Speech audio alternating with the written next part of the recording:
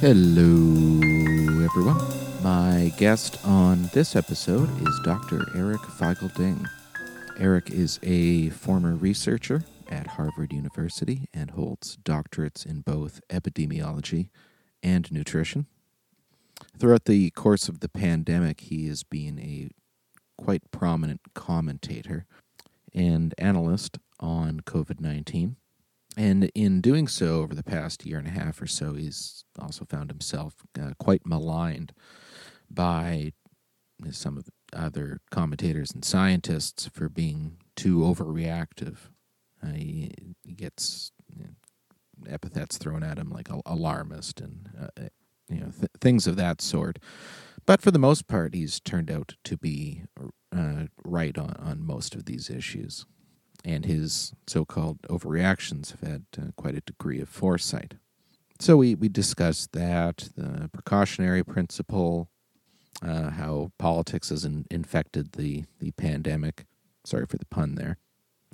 Political divisiveness apropos to the pandemic.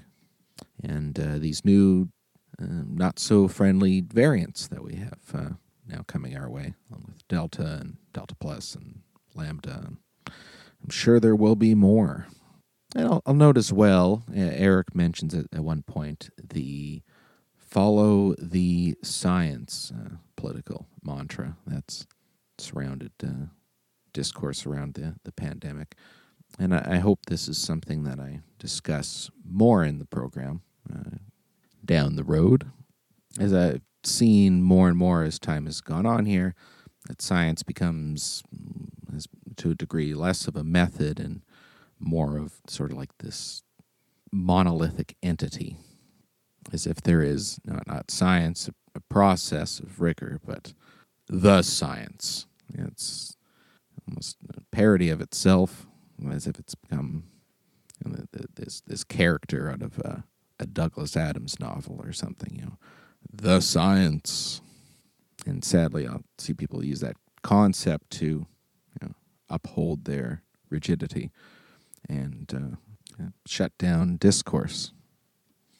And again, as I mentioned, I hope to discuss this more in the program going forward. And maybe I'll just, for longtime listeners of the show, I used to ramble a lot more at the beginning and try to shorten it up for everybody's mental health and mental well-being. Can only handle my bullshit for so long, but perhaps this is something I'll address on my own accord. The mindset that's solidified itself with many people that's become not very helpful. So just a general note there, everybody. Try to keep more of an open mind about things, and your righteousness is not an adequate proxy for an argument. Anyway, I think I'll leave that there for now. Yep, enough of me. Enjoy the episode, everybody. Cheers, guys. All right, well, thanks for doing this, Eric. First, let's start off, let's jump back over a year ago. When did you start doing analysis into COVID? And did you foresee at the beginning that we would be at the state that we're in and the sort of political reaction that accrued as a result of it all, and how divisive things have gotten? Yeah, I think it's been a very long year and a half. The pandemic really kind of, in my mind, started around January. And I've been, my Holy Mother of God, warning that this is going to be a thermonuclear level pandemic was in late January, January 24th. I was really upset that the WHO did not declare public health emergency and international concern a day or two before that. And I was really, I was trying to basically, there's a lot of signals coming out of China that many Western media and Western scientists don't really see. And so having relatives in China, gave me some, ear to the ground there that this was not normal. This is not something that Chinese Communist Party has control over. And, the data and the actual anecdotes coming out were completely on a different scale. And of course, once we saw the preprint about the R naughts, It was like the first paper was like 3.8. And, 3.8 is about what we think it is, right? Between 3 and 4, closer to 4, actually. Because the Delta variant right now, they think it's twice as infectious, and they say that's about, 6 to 8. So 2x. I've been doing this for way longer than we should, way longer than I want. It's cost a lot of, personal heartache, in many ways I won't go into, and trillions. And trillions of dollars, millions of people's lives lost, tens of millions of people, hundreds of millions of people's lives, really, really hurt by the virus. And of course, billions of people's lives completely, turned upside down. And this pandemic is not on a scale that we've ever seen before. And we've probably already exceeded the death toll in many ways of the 1918 pandemic. And so I think we're not done yet, right? The Delta variant is almost a 2.0 version of this pandemic. Scene one was when the vaccine came out and all the other strains kind of died out. Act two is basically the Delta variant, marching forth. It doesn't give a damn how much vaccine you got. It's slowed down a bit by the vaccine, but it's going to keep chugging. And at the height of the India second wave, IHME, Institute of Health Metrics and Evaluation, University of Washington, was thinking there was 10 to 14 million new cases per day in India. And the total death count in India is probably between 1 to 3 million people. Yeah. We'll never know exactly for sure, but it's honestly on the scale of 7 figures, number of deaths. Definitely. And that's the Delta variant. It's horrendous, and we're still at it, and we're still politically fighting. U.S., the virus dropped in on the worst possible presidency that a pandemic could drop in on. And it's the cascade effect is still going on. And right now, the pandemic has fallen on the worst possible prime minister period in Great Britain. And again, the pandemic is going to keep rolling on. Same with Brazil and all these other countries. So it's really unfortunate that the politics of it is just as horrible as the biology of it. Yeah, maybe Anthony Eden and Neville Chamberlain will go up a few notches in the ranks in the history of Britain. So we'll see how that goes. But you gave me a couple good things to launch off of. First, I like how you put this into acts, and noting that this could very easily be sort of a second act in a dark play of who knows how many acts, but. In the United States, the idea is that this is all over, and the pandemic's pretty much done. And President Biden said something along the lines of, "What was it? We have independence from the virus at this point in time." So, what is your perception? And I've been talking to a lot of people about this. And this sort of mentality has been going on for a while, like with when the vaccines first were at the end of the trials in November. People are already saying, "Oh, it's over." It's just a matter of time now. So, what are your thoughts on people, mainly in the United States and Canada and Britain, who think that it's done? It's just a few more weeks and there'll be enough immunity, and then we just got to worry about getting vaccines to Africa and India. Yeah, I think first of all, it's no longer this it's all fine kind of dandy kind of attitudes. It's not just on the right who, they thought it was a hoax to begin with, or that it's overblown and it's, it's just the flu, that crowd. But even among it was serious last year, but now it's fine. Those I would call the sheltered, bubbled, elitist liberals who think that have just not been following what's been happening in India, not been following what's been happening in countless other countries.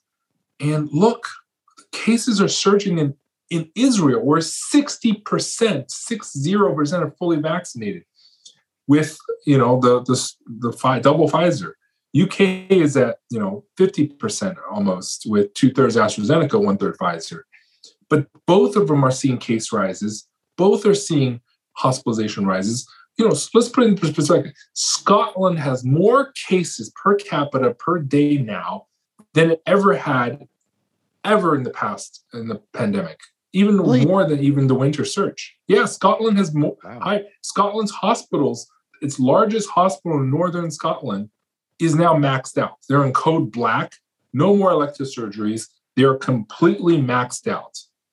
That's Scotland right now, and Scotland is more vaccinated than Lower England, by the way, and UK is going to open up on July 19th, and it will just be abominable.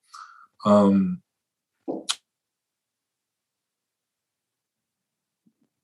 vaccinated than US.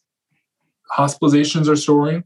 Mechanical ventilation ICU cases are soaring. These numbers do not lie. Some people can still say, there's still now a new crew of people saying, oh, this is a case-demic, or, oh, there's a divergence of cases and hospitalization. First of all, there's a damn lag. Anyone who understands epidemiology know that, hospitalizations do not immediately rise with cases. There's a lag of 2 or 3 weeks. And hospitalizations, there's a lag of 3 or 4 weeks. But and deaths, 3 to 4 weeks. But right now, all of that is going up, and you cannot deny it. And anyone who tries to, they use some fancy graph. Like basically, if you graph the peak of the winter, well, our current rise is just a tiny, tiny rise. But they're ignoring the nature of exponential math. Exponential math always starts out slow. Like, the example of the rice on the chessboard. The emperor, the king asks, what do you want as payment? It's just 1 grain of rice, but you double it per chessboard piece. And the emperor says yes. But by the time you get to the end of the 64 chessboard, there's more rice that the king owes than all of the rice in the entire kingdom. But it starts out slow. 1, 2, 4, 8. Those numbers are not skyrocketing numbers. Those are numbers that most people just shrug off. But policy leaders don't understand that. Epidemiologists and mathematicians, statisticians realize if it's exponential, it's exponential at the low level, just as it's exponential. Most policy leaders only think of exponential when the curve starts looking really steep vertically, which, by the way, you can make it less steep by changing the axis very easily. That's a very simple, if you compress 10 days into a short thing, you can make it look very steep.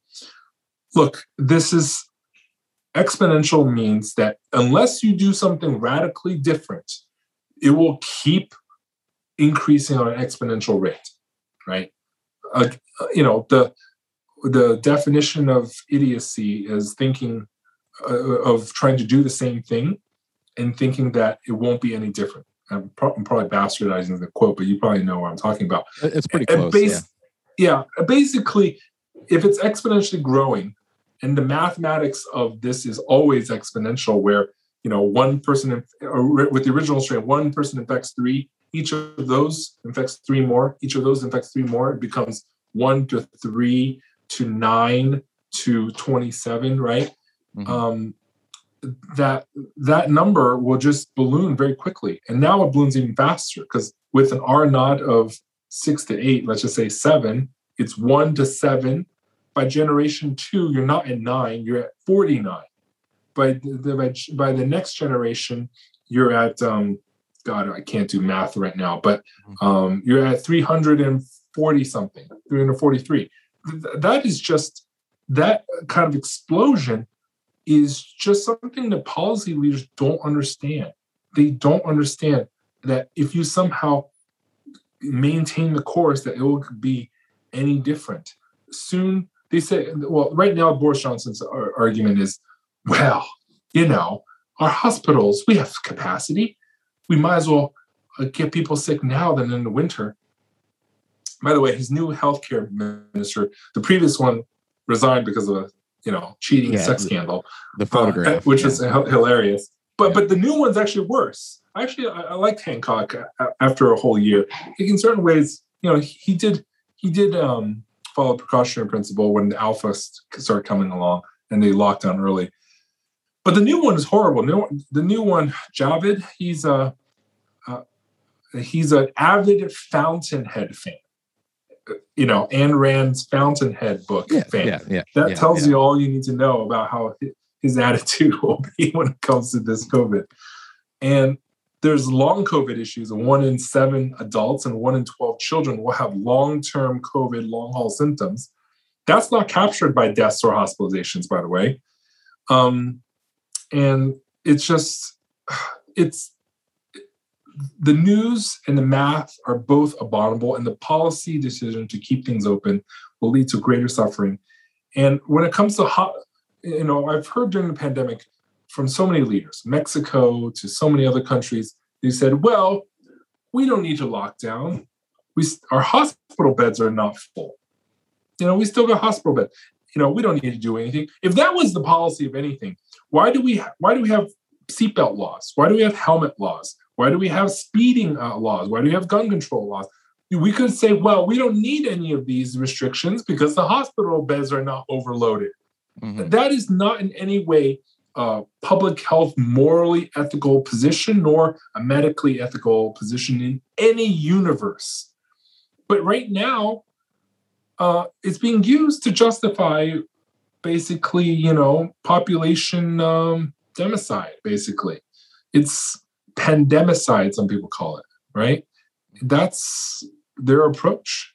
And, and burnout, and we're not even talking about all the other infections, but the actual psychological burnout, the PTSD suffered by nurses, doctors, respiratory therapists, all these healthcare workers is immeasurable. And again, the Fountainhead fans of the world, let's just say, are just completely ignoring that.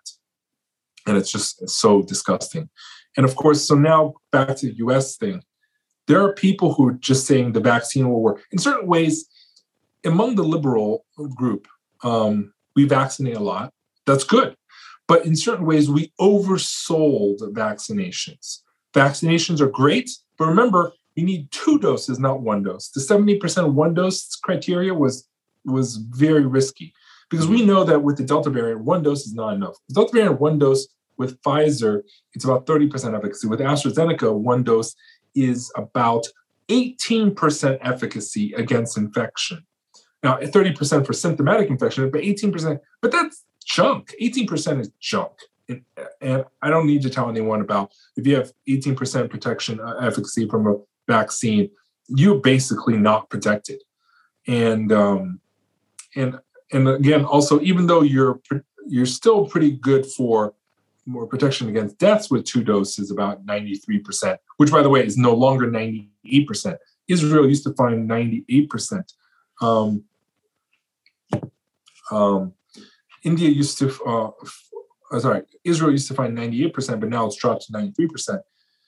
That's a serious concern. And you can say that's 93, 94% still good, but I would say if you have someone immunocompromised at home, that is not good. That is not an acceptable level of risk. And furthermore, even if it's like 60% AstraZeneca for total infection, 64% according to the new Israel study, but Scotland got 79% for 2-dose Pfizer. That's still incredibly leaky. I would never play Russian roulette with those odds. And I wouldn't play Russian roulette with those odds with children at home that are not vaccinated. Elderly at home who have waning immunity. And that's why UK, by the way, is going with a 3rd dose starting in September for all adults over the age of 50. They know that those over the age of 50 have waning immunity. And by the way, that's the other thing that we've kind of advertised, that the vaccine works, but it does wane among the elderly. It does wane. This is why they're doing the 3rd dose push. And Israel is also considering it. But we've kind of oversold that, vaccines are great. Yes, they're great, but you're still going to transmit. half the people, US is what, 320 million people? You divide that by half. That's how much people are not fully vaccinated, not fully protected from Delta. And then you have to assume that with the other half, that it's leaky. The efficacy is with 2-dose Pfizer, like anywhere from 64 to 79%, between the different studies. That's incredibly leaky. And so the virus will keep going through the population. And even if we increase our vaccination from 48% fully vaccinated in the US to 60%, which is Israel's still seeing a surge. They're still seeing hospital cases rise. The Delta variant has told us that those people who say 60% is all we need for herd immunity, no, it's not true. With a more contagious virus, you need 85% or more. I would say maybe even 90. There's a study from the Robert Koch Institute in Germany today that says we need 90% for those over the age of 65. And I kind of agree, because we need 85, 90%. But and at that level, you can then release on the break. But because what herd immunity means, it's not the immunity in which all cases stop. It is the level in which there is an auto braking system that will slow the growth and keep growth under 1 for most part. But until you get to that point, you can't release the brakes, because the auto braking system of herd immunity against viruses or more contagious virus only kicks in near there. So if you're saying at 60%, but your target goal is 90% of auto braking, you're not 2/3 of the transmission decrease. The system doesn't work like that. Herd immunity doesn't kick in unless you're within 5 to 10% of the threshold. So unless you get to 75, 80% of that, I would not say there would be any herd immunity, partial herd immunity at all. That's not how herd immunity works. And this is where, when you have half the population unvaccinated and the other half only have 64 to 79% efficacy, let's just say 70%, that is just not enough. You would not play Russian roulette with those odds, and we shouldn't play Russian roulette with our children's futures. Even if their cases are low, 1 in 12 kids get long COVID. You don't want to play those odds, and this is why we need to mask, mitigate, ventilate, air clean, and basically have distancing and other measures in addition to vaccines until we get to the 85, 90%. So up here in Canada, I've noticed, there's quite an inordinate gap between first doses and second doses compared to anywhere else, and there was a real hyper focus on the first doses, and I found that all to be political. You get enough people with first doses, and the numbers look nice and fluffy, and they get to display that. But in the United States, is the lack of second doses more that? Has there been a bit of indifference to getting the second dose? Oh yeah, the U.S. has hit what we call the hesitancy frontier. It's really bad. There are states, by the way, the correlation, someone did it. If you map each state's percent Trump votes and percent fully vaccinated, the correlation, the R square, by the way, is 0.71, the R square. So the actual correlation, Pearson's correlation coefficient, is in the range of 0.8, which is incredible. That's an incredible correlation. But that also means that the states that have really high Trump votes, their actual fully vaccinated statewide average is in the 30s for some of these states, 30% fully vaccinated. And if you look in some of these counties, in the rural counties, there are some counties with less than 10. Those are rare, but still, there's a lot of counties with less than 15% fully vaccinated. It is abysmally low. And we see it also in Missouri. Missouri, their hospitalizations, the case has been soaring. The hospitalization has been soaring. There are hospitals that are now diverting. Springfield, Missouri hospital is so full, it is diverting to other hospitals in other states. It's full. They're ordering another ICU ward. It's just insane. The crisis is full blown in Missouri, and as well as entering crisis stage in Arkansas and Oklahoma. and Nevada is also seeing surges as well. But Missouri is the epicenter right now, and it is bad. We're running out of people. Like they're shutting down FEMA vaccine centers because there's no demand anymore. CVS and Walgreens are basically cutting the vaccine slots because there's no demand, and it's quite sad actually. So two things on that. First, if President Trump was still in office, do you think that there would be, as much as you don't want to imagine that, would there be more favorability to the vaccines in some of those Republican-heavy counties? And then the second, with President Biden in office, is that's what's allowing what you referred to at the beginning of the conversation, or the liberal elites having more of a rosy outlook to the present situation? That's a very loaded and multifactorial question. I think, first of all, if Trump was in office, would the conservative states and counties vaccinate more? Yeah.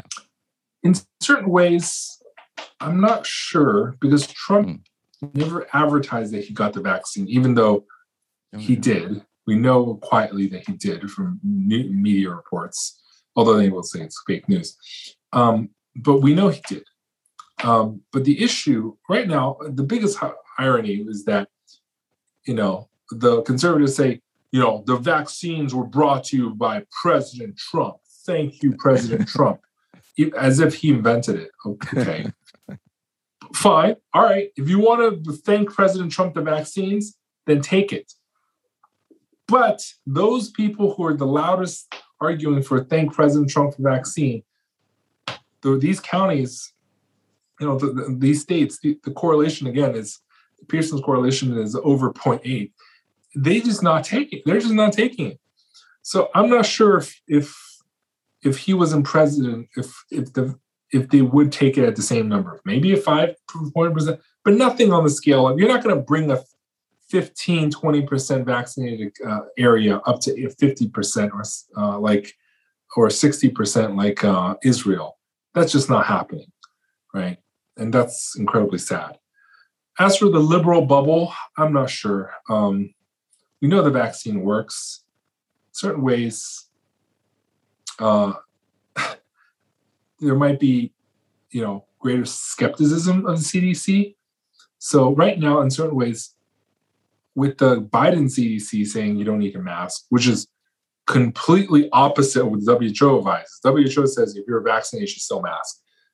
In certain ways, the Biden CDC saying you not need a mask has made liberal elites, and many people I know, very, very complacent.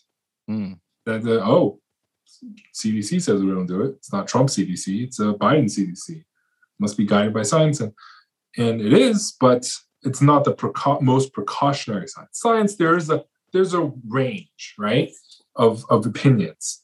It's not the most precautionary science, and in certain ways, that's lulled a lot of the liberal elites into thinking everything's fine and dandy. If it wasn't, the CDC wouldn't be telling us to do this all this. Anyways, I think, if I was running pandemic response and pandemic comms, I would do things, many things differently, let's just say. Yeah. And on that versus like sort of the immediate empiricism versus, gauging risk more so, like you mentioned that not really enacting or not really taking on the precautionary principles, what a lot of political leaders would take on. But I've seen that with a lot of scientific experts would also take that approach. Wait till what the data sees, and then act accordingly. Yeah. And that's been what you've been against for a year and a half. No. I'm saying, that look, the science, there's emerging science, just like from China. Dr. Mike Ryan, I want to first quote, is the best. He's the head of emergency programs at WHO headquarters. He says that in all my decades of pandemic response, the greatest problem is the failure to act quickly. If you want to wait until you're 100% sure that you're right before you act, you will lose the pandemic. you will lose an outbreak and the control. Don't let perfect be the enemy of good, right? Like, if you have to move based on imperfect information, that is the nature of pandemic control. And that is kind of like anti-academia science philosophy. Academics, they don't want to say it, make any bold conclusions until they have a mountain of irrefutable evidence, which normally for most things, where, does this XYZ cause cancer? You can take that approach, right? Mm-hmm. Cancer is not a fast burning thing. Cancer is always going on, and you can try to find a cure, but you want to be cautious and slowly find a cure. That's fine. But for a pandemic, that kind of attitude, that kind of cover your ass attitude, that I don't dare speak what's actually in my head and on my mind of things that could stop the pandemic and save lives, because I'm trying to protect my ass and protect my reputation.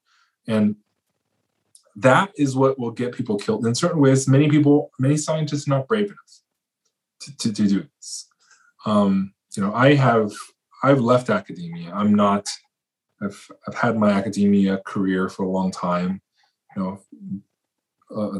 top cited scientist worldwide, but I'm not interested in citations or that kind of academia tenure track kind of thing. Mm-hmm. I care about policy change and driving public policy, public health action. And I have enough buffer that I could, you know how some people say you have enough to give 0 F's about something, right? Mm-hmm. And in certain ways, where I am in my career, I can basically, say, no, I don't give a damn about my academia reputation, And of course, when I first said the Holy Mother God, this is going to be a thermonuclear pandemic on a scale not seen since 1918 pandemic of millions dead and blah, blah, blah, people hated me for the first month or two. People thought I was just, said really mean things like charlatan, attention-seeking whore. They said everything under the sun. I wasn't famous in any way. So, I just took it up the chin. I had nothing. During the whole pandemic, I've no books to promote, no website to promote. I had one Patreon for one weekend, like 14 months in, as an experiment for Twitter by their request. Yeah. They requested me to try out the new feature. Okay. I deleted it because it wasn't what I am. But I have nothing. I'm not trying to peddle any merch. I'm not trying to profit off of anything. No website, no YouTube channel.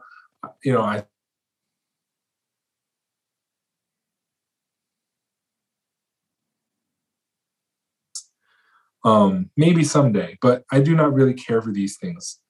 I just want to share good information, and I think in many ways, you can badmouth me all you want, but at the end of the day, I just want to save lives, and people who know me and gotten to know me know that that's why I care for. So, but to get that redemption, it's a very sobering kind of redemption arc. Basically, for what I said to become true, a really horrific thing had to happen to this world. Mm-hmm. And that thing did happen. It's not like I wished it. It's not like I wanted that reputational damage for the first few months. But here we are. And here we are literally still, not just in March of 2020 when people woke up.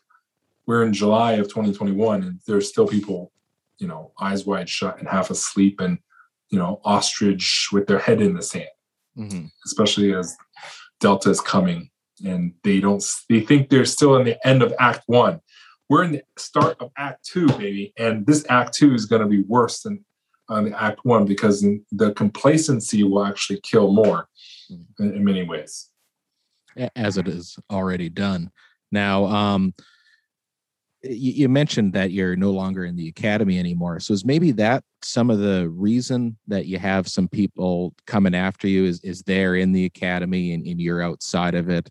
And, who's this outsider to, say this, that, and the other academia, thing? Well, academia has, there's a lot of lane checking. We call it lane checking, but I remind people, first of all, a virologist is not an epidemiologist. A virologist is a molecular biologist of viruses. You're not a person who understands all the confounding structures of population health data like epidemiologists do. That's what we specialize in. Now, some people say, well, you're not an infectious disease epidemiologist. My first doctorate was in epidemiology proper.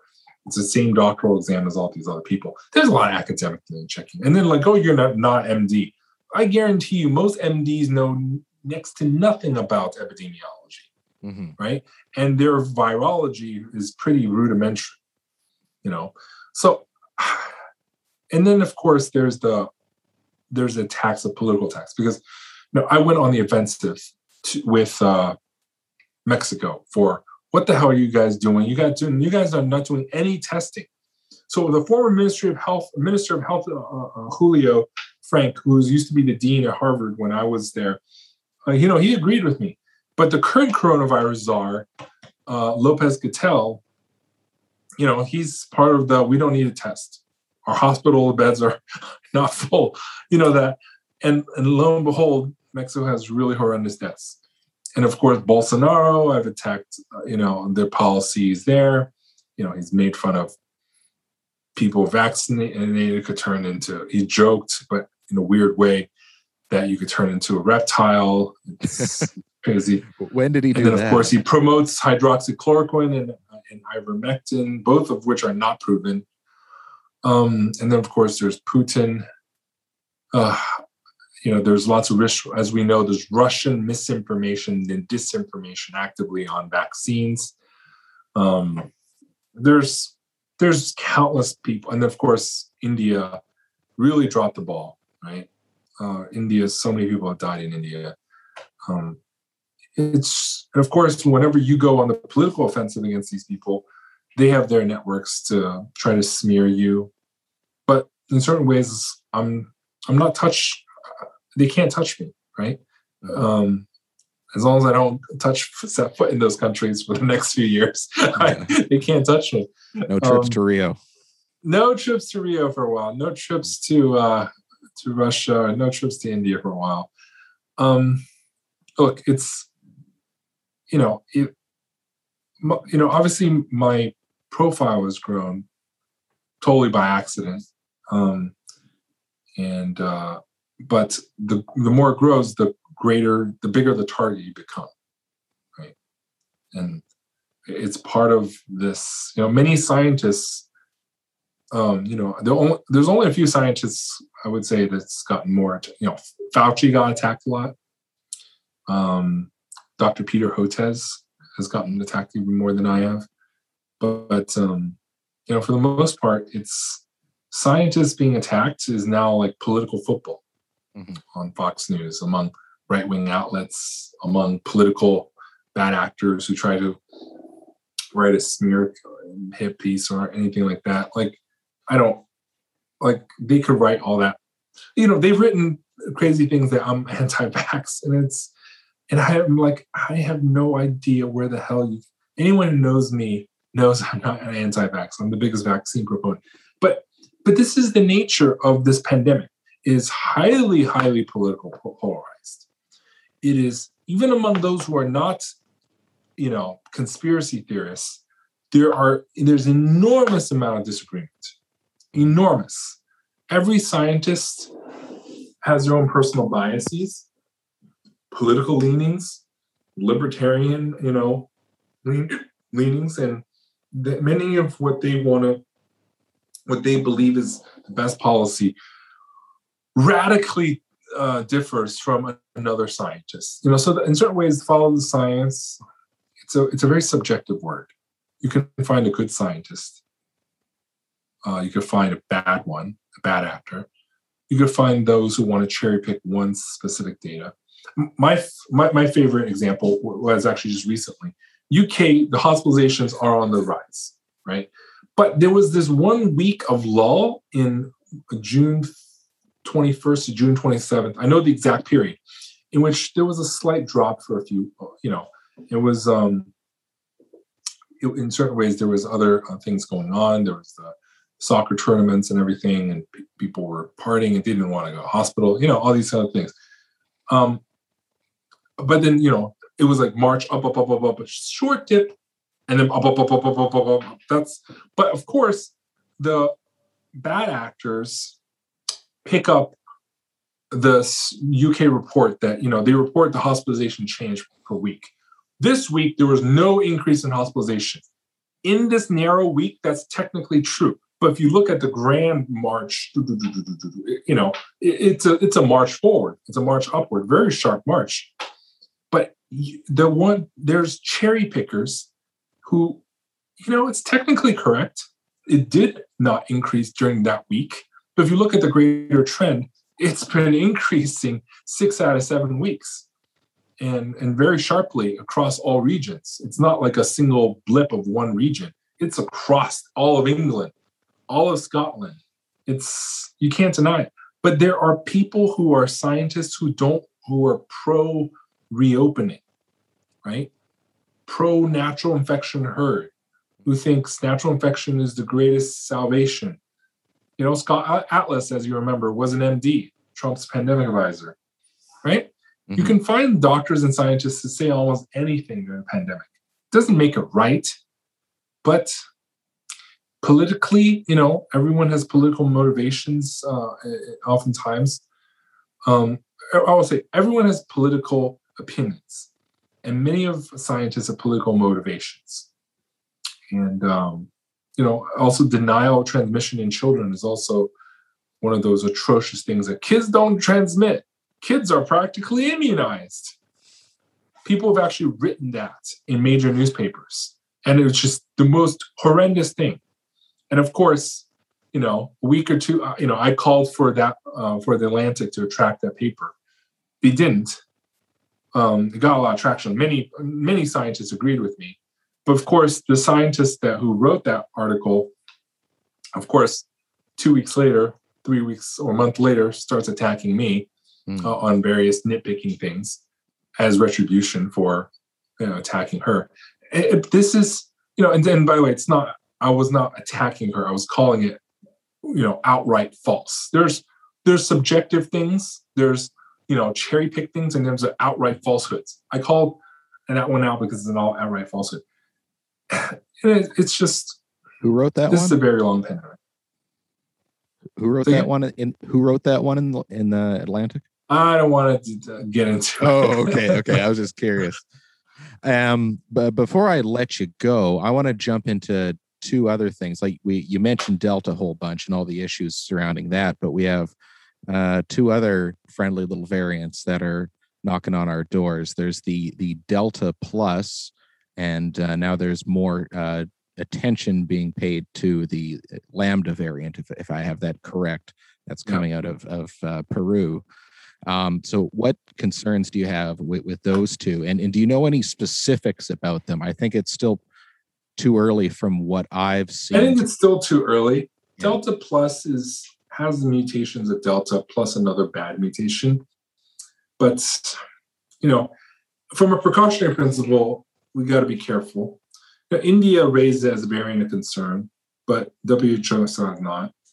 But in certain ways, we did not know how dangerous Delta was because we didn't have sequencing, genome, laboratory capacity, and good epidemiology in India. So, we're still kind of in the dark about that. Lambda, emerged from Peru. Peru also has no testing capacity or genome sequencing capacity like, UK or US does. So it's still a big mystery. Now it's in 30 countries, I believe, including the UK, as well as the US and Chile and many other neighboring countries. As worrisome mutations, from, pandemic precautionary perspective, yes, I agree we need to be cautious. And Peru is one of the highest excess mortality countries during the pandemic. No, actually, it is, I think, one of, number 1, 2, one of the highest excess mortality countries. So, Peru is not a laughing matter. If a variant that rises from Peru is definitely more worrisome than a variant that rises from, say, Canada, because I don't think Canada is going to see a really bad variant per se, because Canada's not let the virus burn through. Although I can't say that much for British Columbia and Alberta, because God, British Columbia's chief health officer, Dr. Bonnie Henry, Bonnie Henry is just one of the densest. Like, she was denied airborne for the longest time. She denied P1 was more infectious. She denied that P1 had reinfection potential. She denied still that Delta is more severe. Like, she, in certain ways, she reads the literature of those denialists. We call them not denialists, but downplayers. Right. The downplaying crew of COVID, of the it's all fine, it's rosy, everything's great kind of thing. And of course, just, not everyone reads academic literature. I spent my early career in academia. I used to teach meta-analysis. So whenever you teach meta-analysis and systematic reviews, what you literally do is read papers. Like, years ago, I did one of the largest meta-analysis on Vioxx. I don't know if you remember that drug, pain drug, Vioxx, Celebrex. Celebrex, Yeah. They're COX-2 inhibitors. I did one of the largest meta-analysis. I was one of the whistleblowers of several. I wasn't the only one. But God, I poured through so many papers and studies. Like, you need to know how to read these studies and decipher. And most people are not epidemiologically trained. Most MDs are not trained in reading papers, right? Trained in reading epidemiology papers. Just like I'm not trained in reading virology papers per se. Like, I can figure it out, but I wouldn't really know that this is the wrong method, right? This is a bad study because they use the wrong method. I wouldn't know that in virology, but I would know that in epidemiology. You show me an epidemiology study, and I said, well, this is a trashy study. But most of these public health doctors have no experience in this. And Bonnie Henry is one of those people who she just parrots almost what she says with natural infection, blah, blah, blah, not airborne, no, kids don't transmit, we don't need to mask kids, Delta variant is not so more severe, P1's, blah, blah, blah, is not more infectious, but all this stuff comes from the same, what was called Great Barrington friendly or Great Barrington adjacent curious, pro-infection, pro-reopening crowd. They're not like outright conspiracy theorists. They're not like outright, right-wing smearing people, but they are clearly downplayers. And one thing we know that during the pandemic, downplaying is what has gotten us into this mess, right? Yeah. The downplaying is what led the UK to delay, border quarantines and travel, testing and, travel restrictions for different countries and slow lockdowns, weak lockdowns. All these things were a function of these downplaying people. And that's the greatest, saddest thing, that science is science, but science can be easily bastardized, easily twisted, easily using a narrow focus window to describe what they want their worldview is, and to cherry pick what they want as their narrative. Yeah, and that's happened quite a bit, and stupidity has really crossed partisanship. Like you mentioned, all the problems with British Columbia, which are massive, and and so you have, just like in Sweden with the government in British Columbia, you have the Social Democrats, but yet they're just their policies aren't. All you need is one. There's many like liberal scientists who are just not. They're like, some are based in San Francisco. the one that basically said, "Oh, hospitalization is not going up; it's flat or going down." That's a San Francisco, like liberal scientist. Mm. It's just oh, by the way, that same scientist had said India had already achieved herd immunity. India will not have a second wave. Back in January, February. Boy, was that person wrong. I won't name names, but oh my God, that person has led to so much strife and hurt and so much damage. And this downplaying, dismissing is what literally allows this pandemic to keep going. If we went for zero COVID, precautionary principle, we weren't, early on, we didn't know if there was human-to-human transmission, but we could take a precaution. We didn't know if there was asymptomatic transmission, but we could take a precaution, even though there's a lot of evidence. We weren't sure if 14 days is long enough. We weren't as quarantine. We weren't sure if testing negative means that you're actually negative. We weren't sure about so many things. But had we taken the precautionary principle, we wouldn't be in this place. And of course, the greatest thing was airborne denial. Airborne transmission denial was part of the lexicon from a lot of these, not just Bonnie Henry, but a lot of these traditional mainline virologists and infectious disease doctors, which, by the way, airborne transmission is a field of environmental engineering. So the world experts in airborne particles are the environmental engineers, the aerosol scientists. These are climate engineers, environmental building design, ventilation engineers.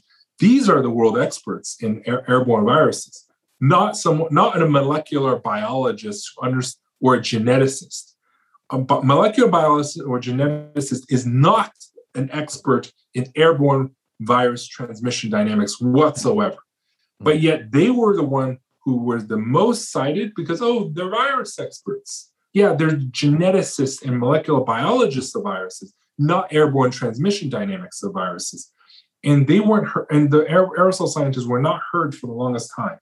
And it's the greatest tragedy that these experts who actually know what they're talking about were silenced by the old. There's entire articles written on this, how we screwed this up. But they were silenced by the old guard of virologists and infectious disease epidemiologists. So in terms of the lane checkers, those virologists and infectious disease doctors who thought they knew better, they did not. And because they dismissed the other side, because their party line is that there is no airborne transmission for sources these coronavirus particles, that cost millions of lives. And I'm putting it out there. History will remember who you are. And it's not just the Bonnie Henrys of the world. We're talking about like academic scientists who downplay this. History will remember who you are. And I think if you're still going to play this lack of precautionary principle, then you're really, really guilty. You're wrong once. And if you still try to downplay, lane check, that will ultimately be not acceptable in the history books. And history will remember those people. And I really, really hope that we will have an accounting of what happened, right? That accurate history books will be written about this. And, I don't need to be in it.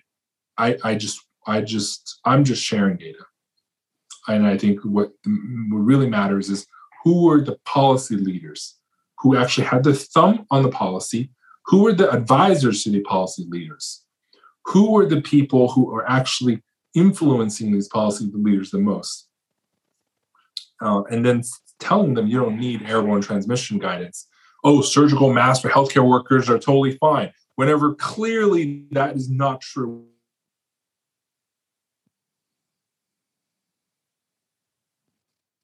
Shame on you for being wrong once and dismissing aerosol scientists.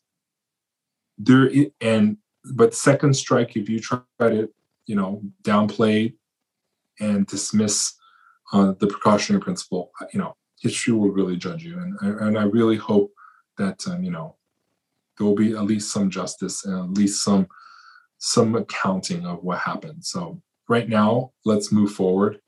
Let's push our policy leaders to do better. Mm-hmm. And let's push our scientists to work together and not cherry pick the data and focus on precautionary principle. Because as Dr. Mike Ryan says, if you want to be right before you act, you will always lose.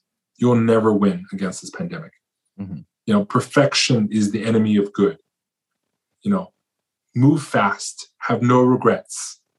That is the way to stop this pandemic or any pandemic. And so kudos to Dr. Mike Ryan. Hope that I get to meet him someday. And I'd say I agree with you that, I think a lot of this is going to come back to bite some people. Misdeeds typically return to haunt.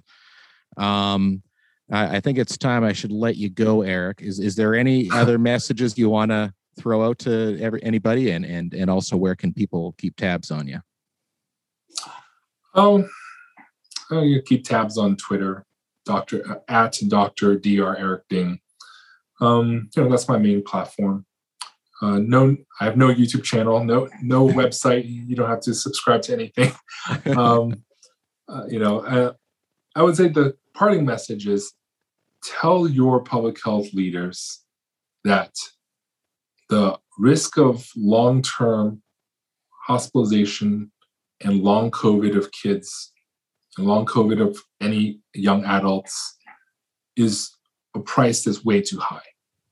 Don't just look at the deaths. Don't just look at the hospitalizations. COVID is a debilitating illness for many, many people. And do not just focus on how many empty hospital beds and ICU beds you still have free. If you use that as your moral compass, we would be living in a world run by Fountainhead and Rand activists who want no laws whatsoever. And that's not the society we want to live in. We want to live in a safe and just society. And safety and justice and public health will go hand in hand. And with that, please advocate for our future generation, our children, and protecting them from long-term debilitating disease like COVID. So thank you so much. Awesome. Thanks, Eric. Thanks for listening to this episode. The music you hear on this show is from the Jeff Lapp Trio out of Montreal. Find them at jefflapp.com. Shout out to Tara for doing the graphics for COVID On Air. A huge thanks to my editor, Jeff, at Bean Co. Studios in Regina, Saskatchewan. Please visit endcoronavirus.org for more information on ECV. Click on Join Us. Through that, you can volunteer with ECV, and you can subscribe to our newsletter, which is full of great information shot straight to your inbox from our delightful newsletter editor, Tracy. Also, please check out the blog at ECV, and hats off to Scott, our impeccable blog editor. You can find ECV on Facebook and Instagram and on Twitter at NCovid19. You can find me on Twitter at Mr. Farden. It's at MrFarden. Until next time.